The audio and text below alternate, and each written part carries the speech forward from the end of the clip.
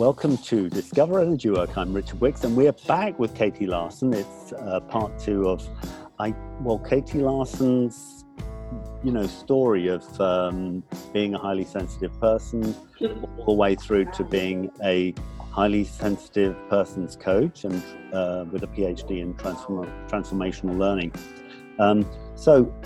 Thanks, Katie. I mean, for us, it's just a couple of seconds, but everyone else, it's been a week. So, is there anything you want to add to, like, your background, just to remind people, or do you want to go straight in? Let's go straight in. If you want to, you can check out my website, growthquest.com, and see a little bit about the work I do and my background as well. Exactly. I don't know where we got to. We talked about your sister being able to, being a law enforcement person, being able to smell criminals and people who are lying. Yeah. And then we were talking about the challenges of being a highly sensitive child that you experienced, and that squeaky wheel. You trained as a science teacher, and then what was there, like a breaking point or a gateway point that you experienced and said, like, I can't go on like this? Luckily for me, it wasn't a breaking point of dissatisfaction, but a breaking point of curiosity. So what happened was, if we go back a little bit, before I had become a professional teacher, I was a training teacher. And in university, I had one of these amazing professors who changed my life forever, where he challenged us. First of all, how amazing is this assignment? His assignment was, the only thing you need to do this year for my class is you have to identify a prejudice that you have and break it. And so here we are having to do, like, deep dives within us of, like, everybody had a different type of person that they had a prejudice against.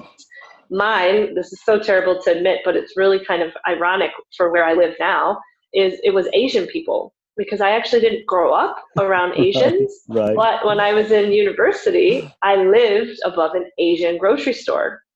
And I didn't understand Asian culture. I was intrigued, but annoyed, right? Because it was like loud, different languages being yelled, but it was probably just, hey, how's it going? Oh, I'm fine. How's your son? But it was loud and I didn't understand it. Right. I had this prejudice, and our assignment was you had to really truly get to know someone and then work actively to break your prejudice.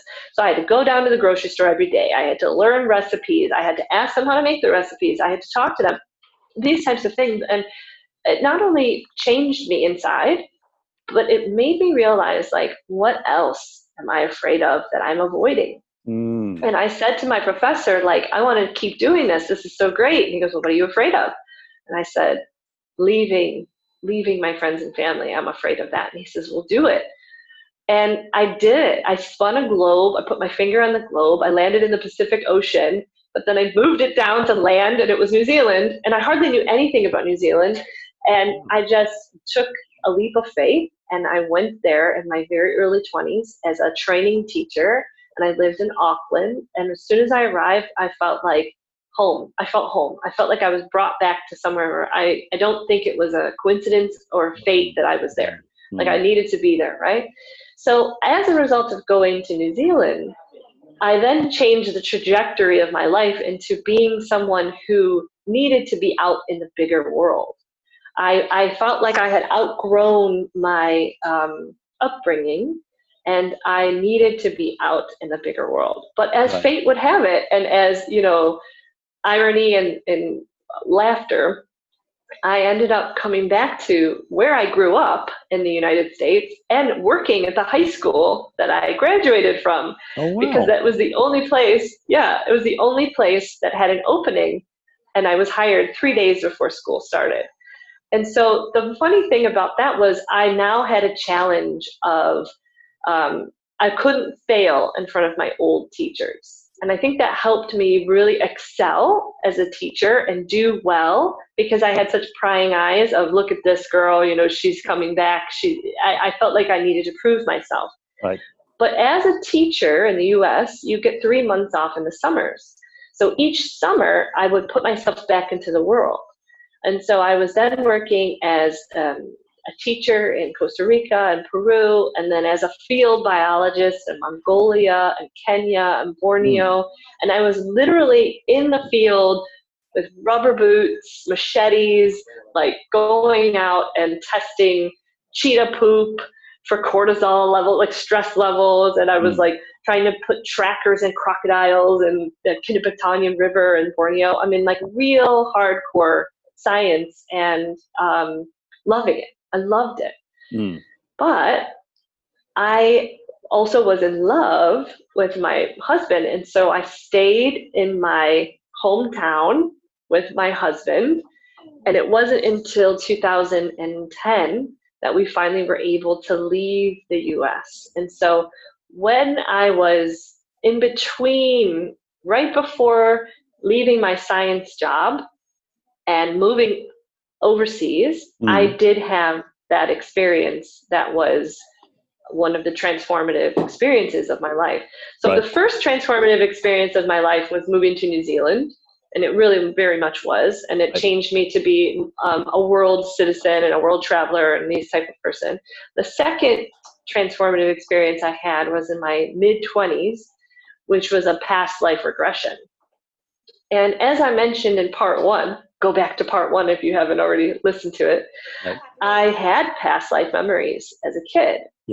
But when you go into the sciences, suddenly your focus is more on the data and, you know, the methodology of the doing of the science, and you're much more interested in answers. Actually, scientists very much like answers, right? And we do. We like answers, and we feel good about it once we have an answer. But real curious people, who also can be scientists, like questions. And I think I was kind of reaching a point where I was more interested in the questions again than the answers. And one of the questions that kept nagging me was this past life memories. And I will say, actually, the reason I got this is funny. This is a cool story.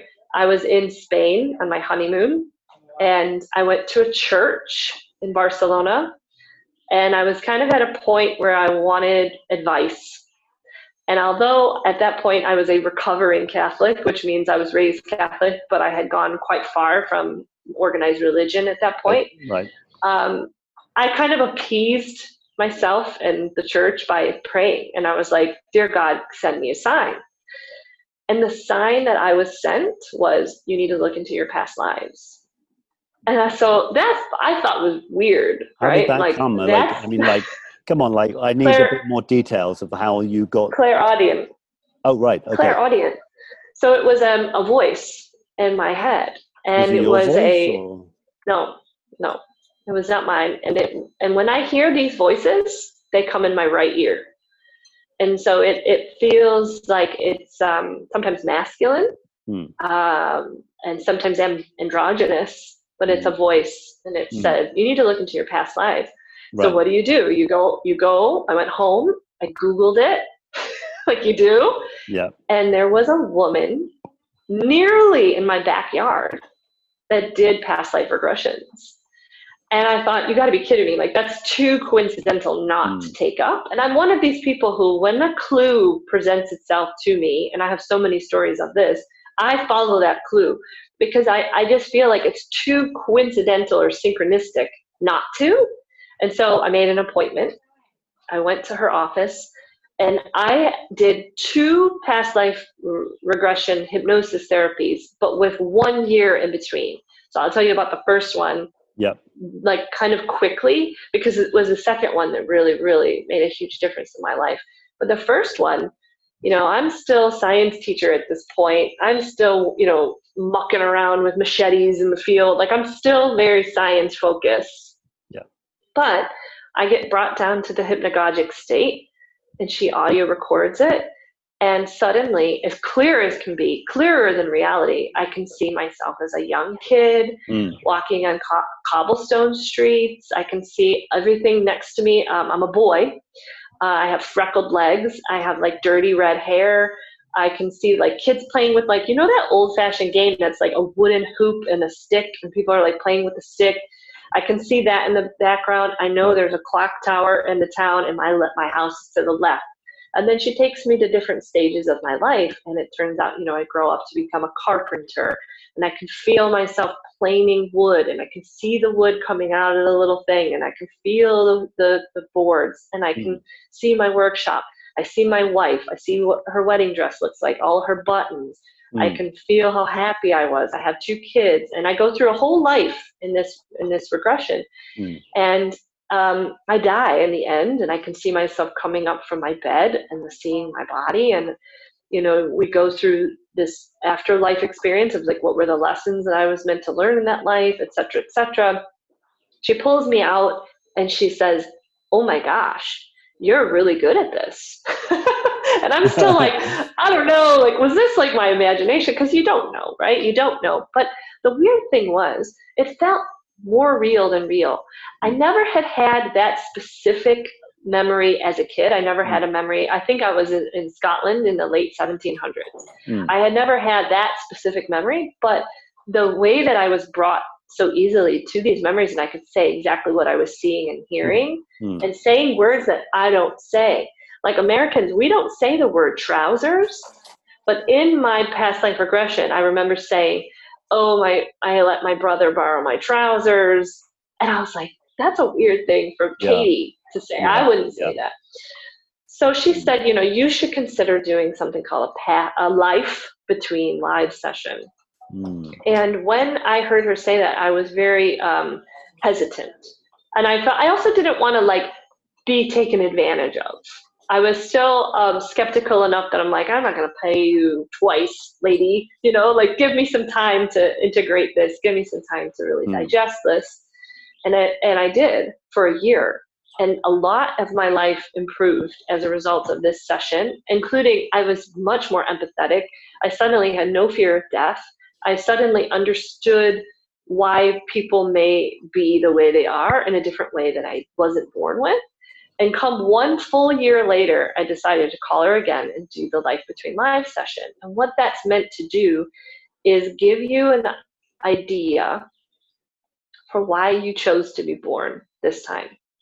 So it's working under the framework that we've all chosen our lives. And just to put that into perspective of my story, when we were about I think I was older. I was about 12 years old.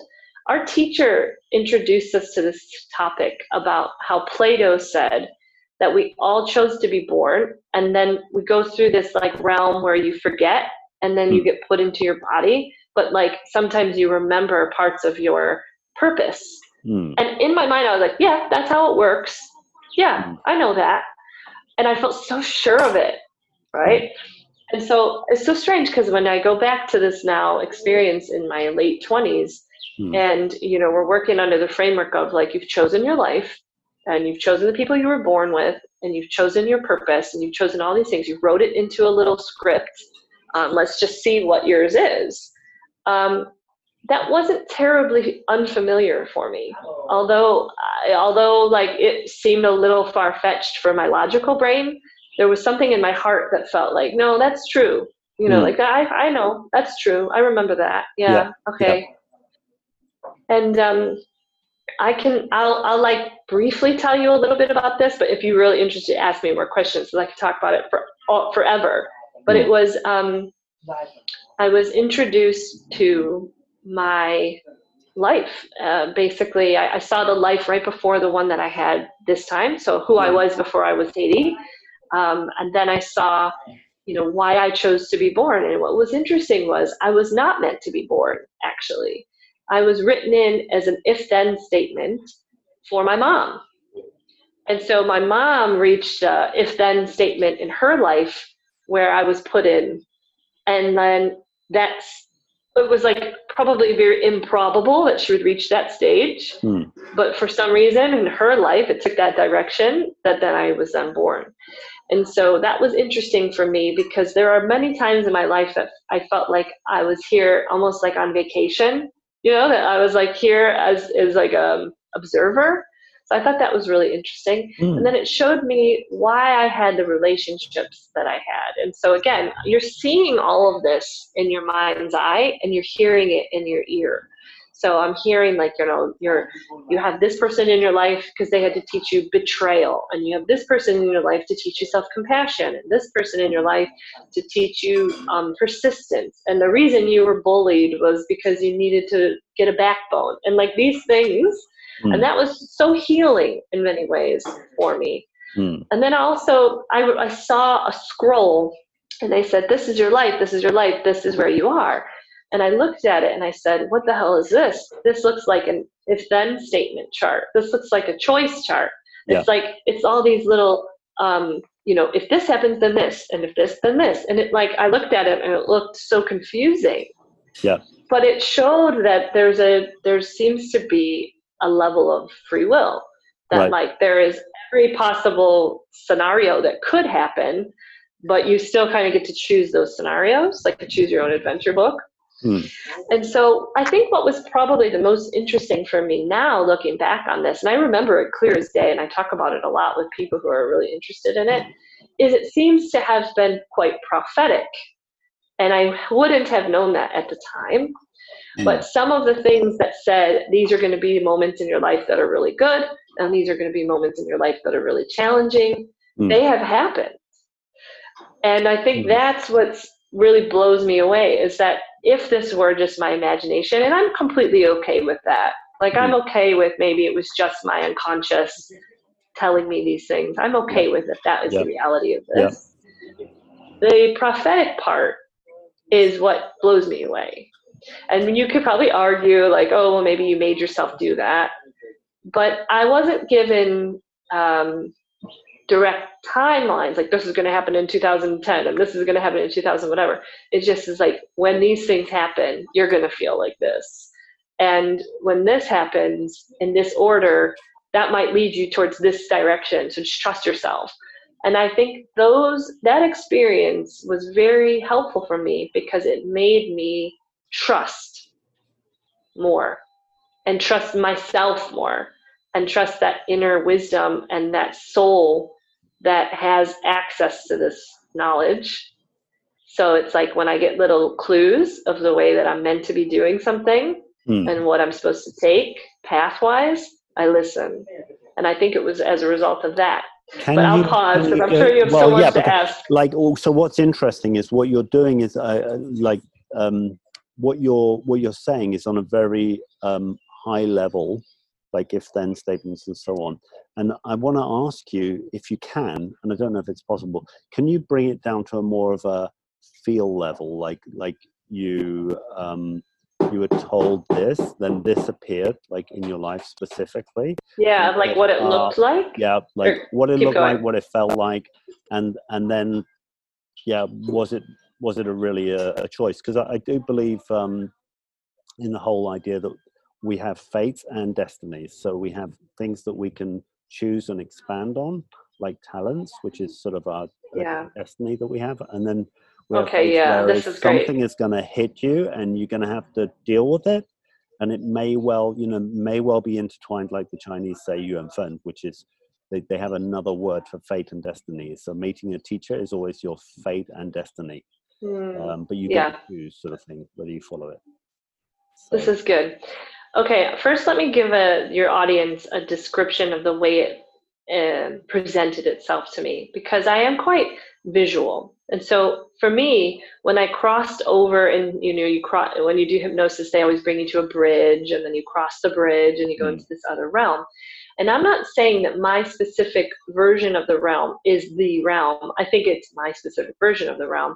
But what mine looked like was very Greco-Roman. So it had architecture. So when I walked in over the bridge, suddenly I'm faced with these beautiful buildings in a pale pink sky and the pale sun, but full yellowish orange sun, but pale. And I often wonder, where is this place? Like, is this a real place? Has this been discovered? Like, is this just my unconscious creation? Whatever. But it had architecture, and each building was something else. And so I went to one building to meet my guides. and my guides looked like a swirling form of, I couldn't tell if there was 3 people or 5 people, but I knew that they were all swirled up together, and it was bright, greenish blue. And then a person's face would come out and be like, I'm your dad, like, I'm your dad, and I'm this character in your life. And then it would go back in. And then I would have another one come out, and I'm your mom, and this is what our relationship's supposed to be. And then it would go back in. And then it would just keep going back and forth. So the visuals were just stunning, right? And it was just a very cool thing to see. And I remember even being taken to a river, and the river was in the shape of a Y. And in the middle of the Y was the setting sun. And they said, this shape is very important to you. Do you remember why? And I said, no, I don't remember why. And they're like, no, you have to remember.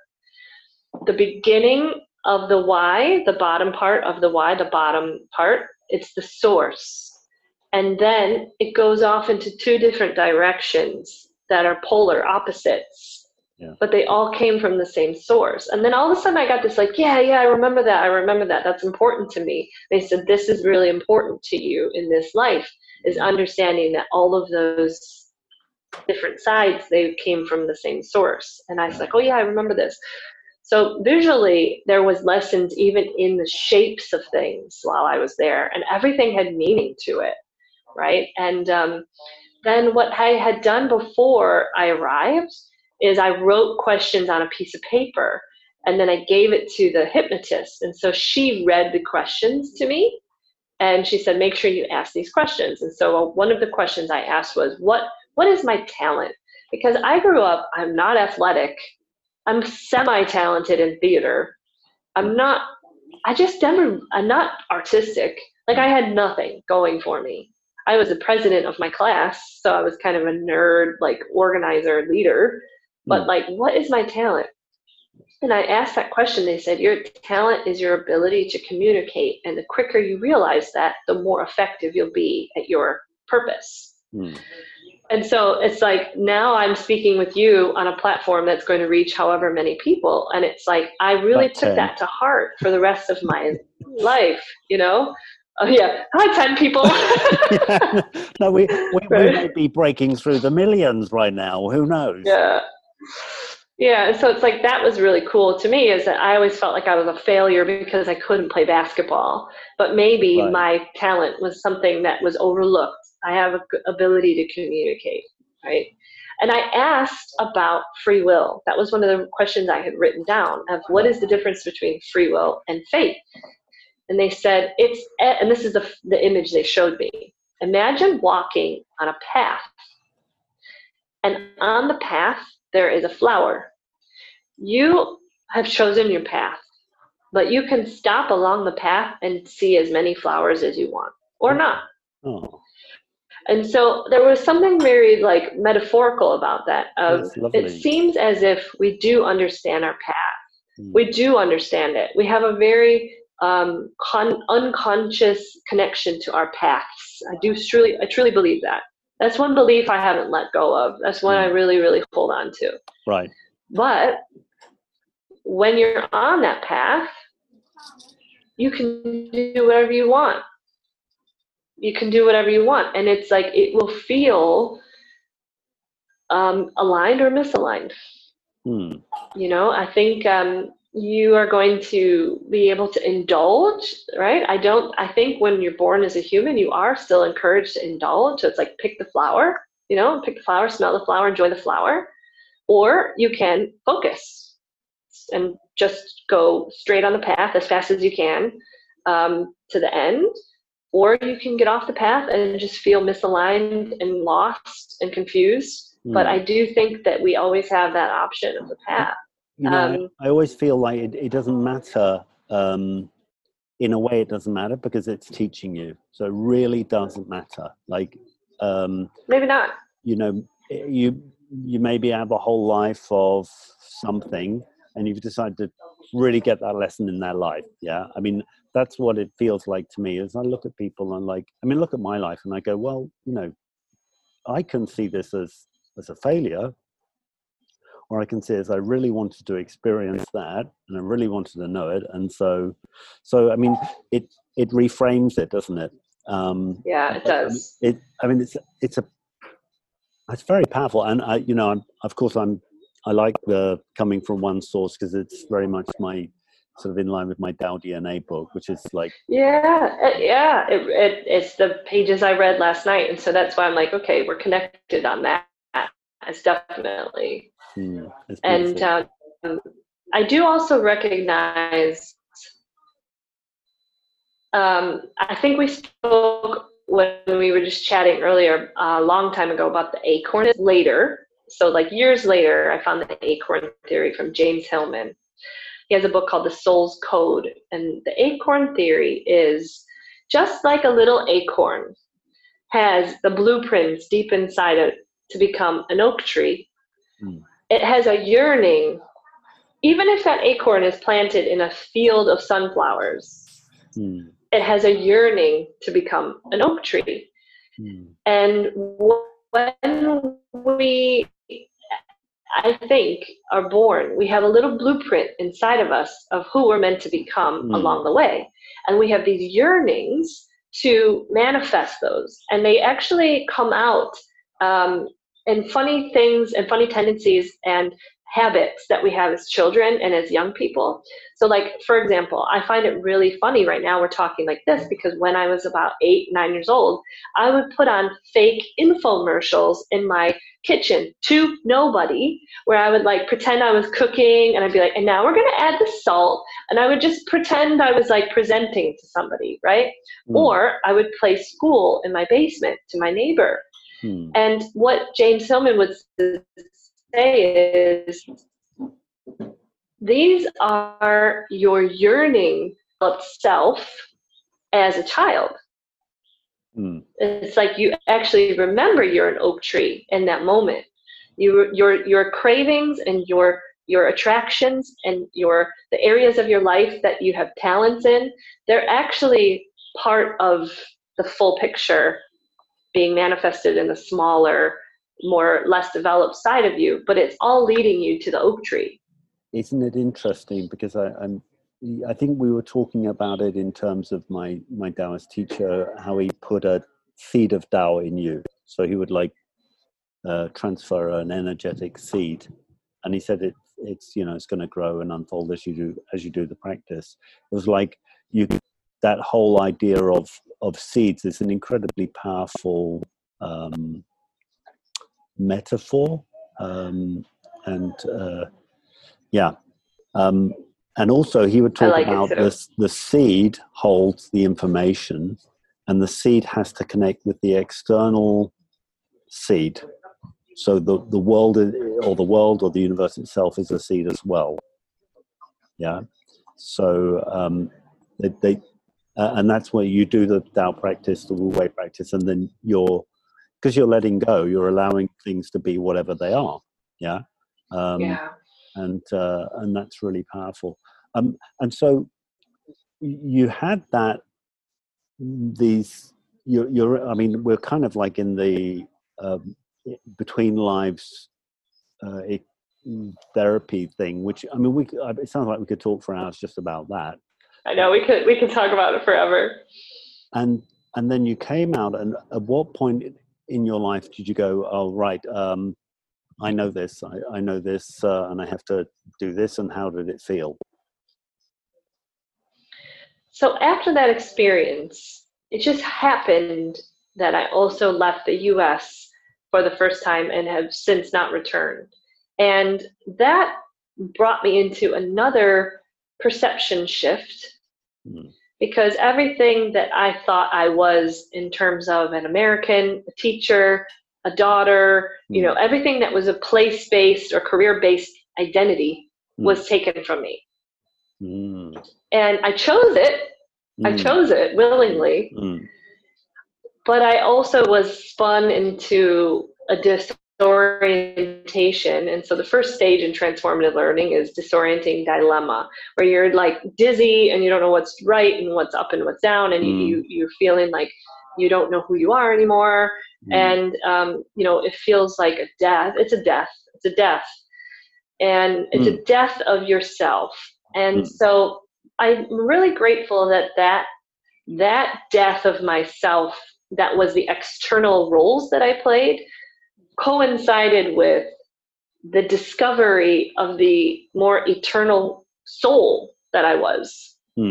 Because suddenly I still got depressed, and I still hit rock bottom, and I still felt all of the normal human emotions that one should feel when they lose everything.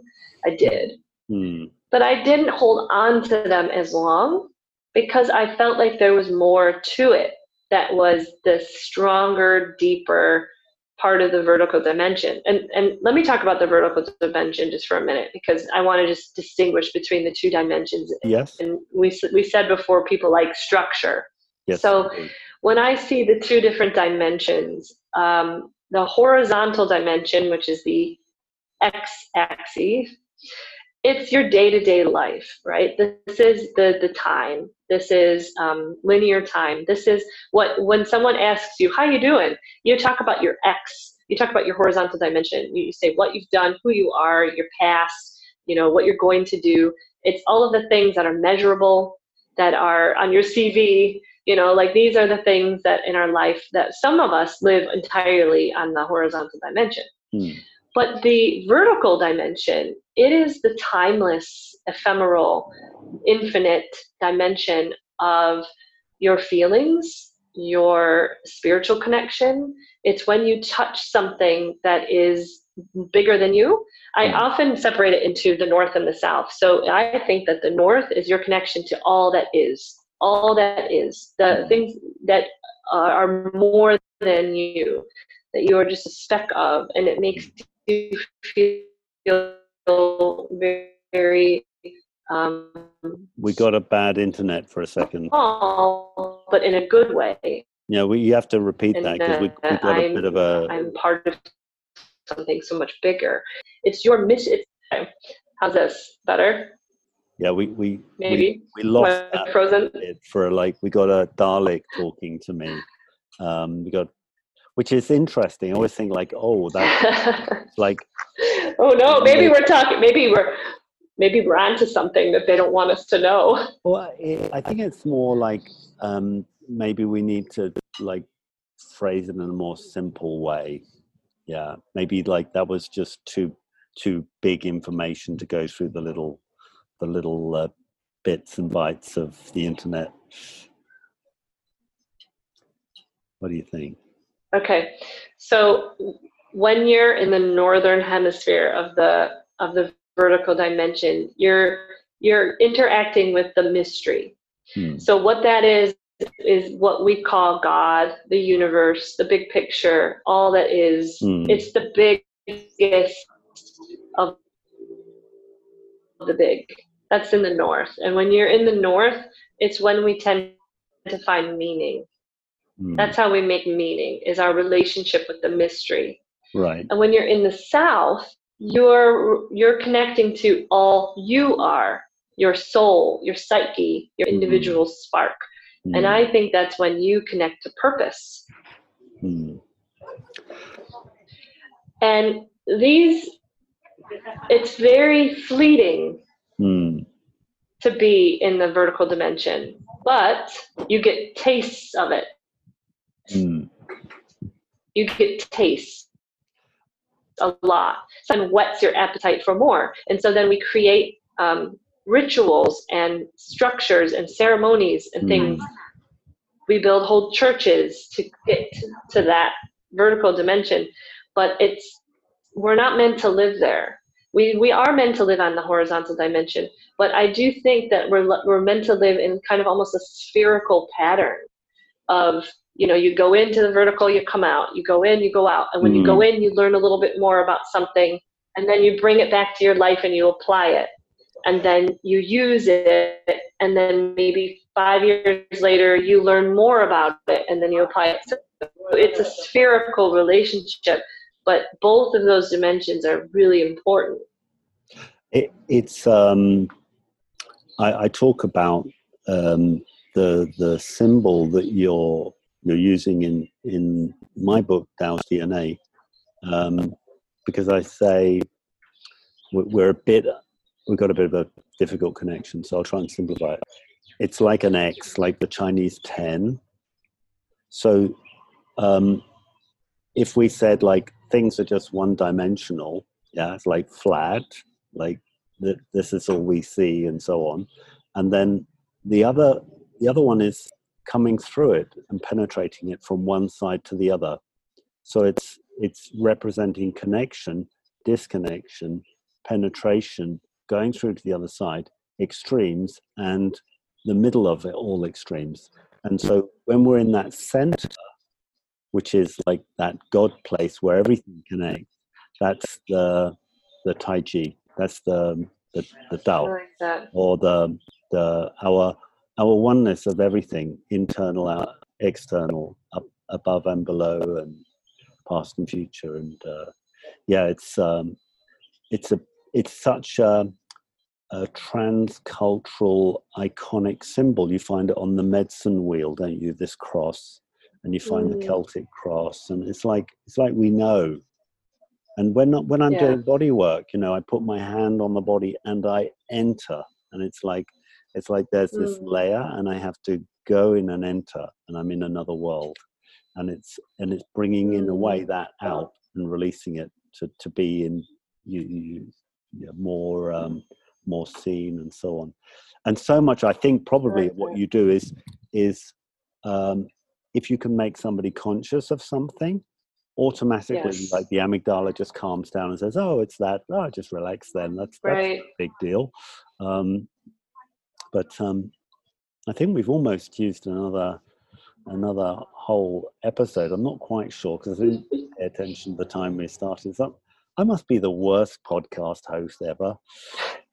Anyway, I wouldn't say that. Well, maybe, that makes us do a search of all the bad ones. Maybe I must be among the best. Listeners, go look now for worse ones. No, you're doing great.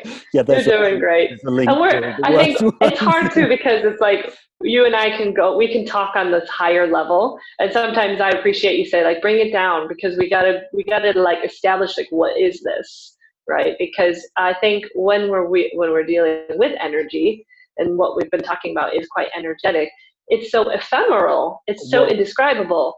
We have to create these structures, and we have to create these pictures for people, because otherwise it can be so hard to describe.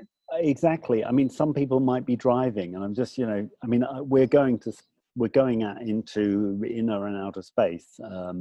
Okay, I'll give you 2 examples I think that'll help people for the vertical dimension. Like when you're in the north, it's like when you see a sunset or you see a vista and you're just taken aback and you're breathless, and suddenly you feel like you're part of something bigger, but you just can't put your finger on what it is, but you feel like you kind of are in on the cosmic joke, like it's just so beautiful, right? So that's the north. And I think like for me, an example for the south is like childbirth. As a woman, we don't realize the strength and power we have as this strong being until we have birthed a child. And it's like whatever that essence was that was able to do that, you get an example of it during that moment, and you're like, where was that my whole life? I didn't know I had that in me. And again, you don't want to live in these situations your whole life. It would be very exhausting. And I don't think our nervous systems are meant to live in the vertical dimension, but we are in pockets of them. And when you're in those pockets, you feel alive. You feel that is why we're here, is to have those tastes.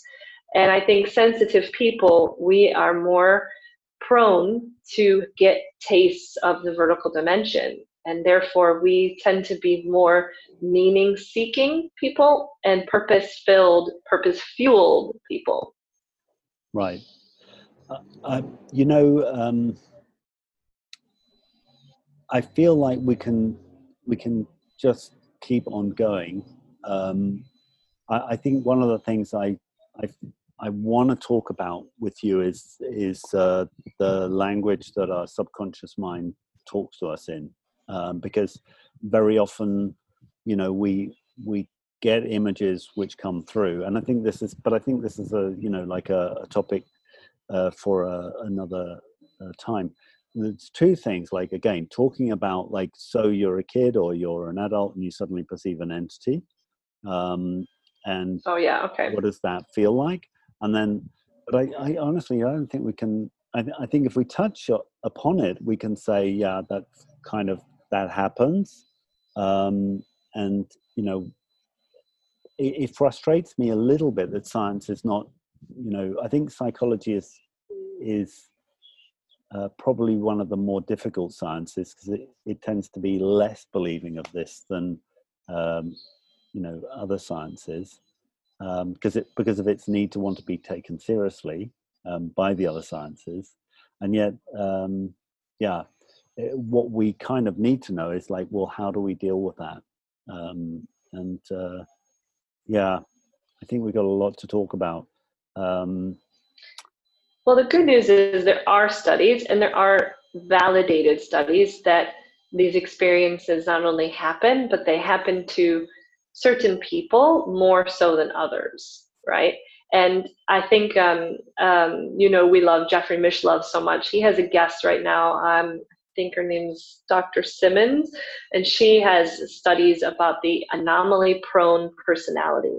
Oh, right, and what the anomaly-prone personality is, somebody who is more likely to experience what we would call paranormal activity, or, you know, metaphysical experiences. And there's a lot of research on why. And right. Some of it has to do with the temporal lobe. And, you know, it has a variety of names, right? High sensitivity is one, but I think another one is thin boundaries, and transluminosity or something is another one. I can't remember. But it's, there are people who experience paranormal activities as a state, like maybe they're exhausted or they're grieving. So they maybe just experience one paranormal experience one time in their life, and that was a state that they were in, and it was one and done. But then there's people who experience it as a trait, and they are the ones who it occurs to them often. And I am someone who it occurs to often, and it has been my whole life. And it may have to do with something as simple as my nervous system or my temporal lobe, right? But there are others like us who experience this more often. And when we come out about it, about how we're experiencing it, what it looks like, how it feels, how you know it's true, what are the validations that you have? Like, I have a great story I share on Stuart Palm's Mysterious Universe, or Mysterious World podcast. So if you want, listen to that podcast. And where I saw ghosts for the whole weekend straight. Nobody believed me. And then my husband saw it. And then we both saw what it looked like. And then we asked the person who owned the house, well, there's a ghost here. And he said, oh, that's Benji. I said, well, what does he look like? And he described it to a T, what we saw. Right. And it was really validating, because you start to realize, okay, these experiences are real. I'm able to do it. I'm able to do it at will. I'm also able to turn it off. So clearly this is something that is a talent or a skill. Yeah. So you can play with it if you're brave and if you have some training, and you feel safe, but you can also turn it off. I think what I like is these two terms, true and valid.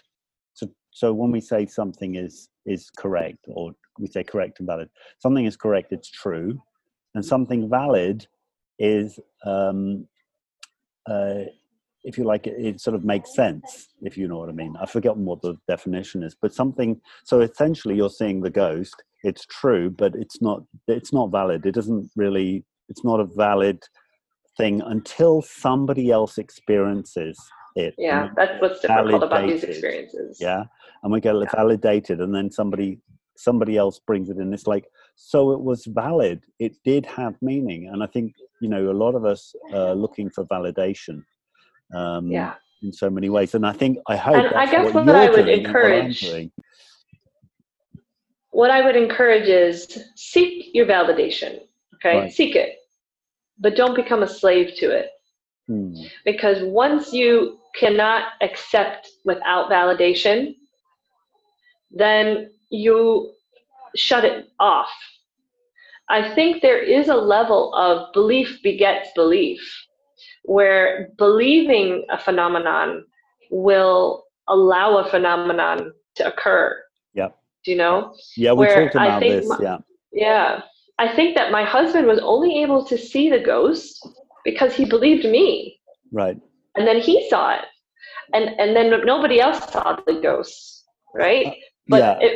it's a belief that you can be open, right, with reason, right? Don't be so open that you're letting everything in. You can be cautious, and you can literally tell ghosts, no, I'm done. I'm not seeing you. I'm not dealing with you.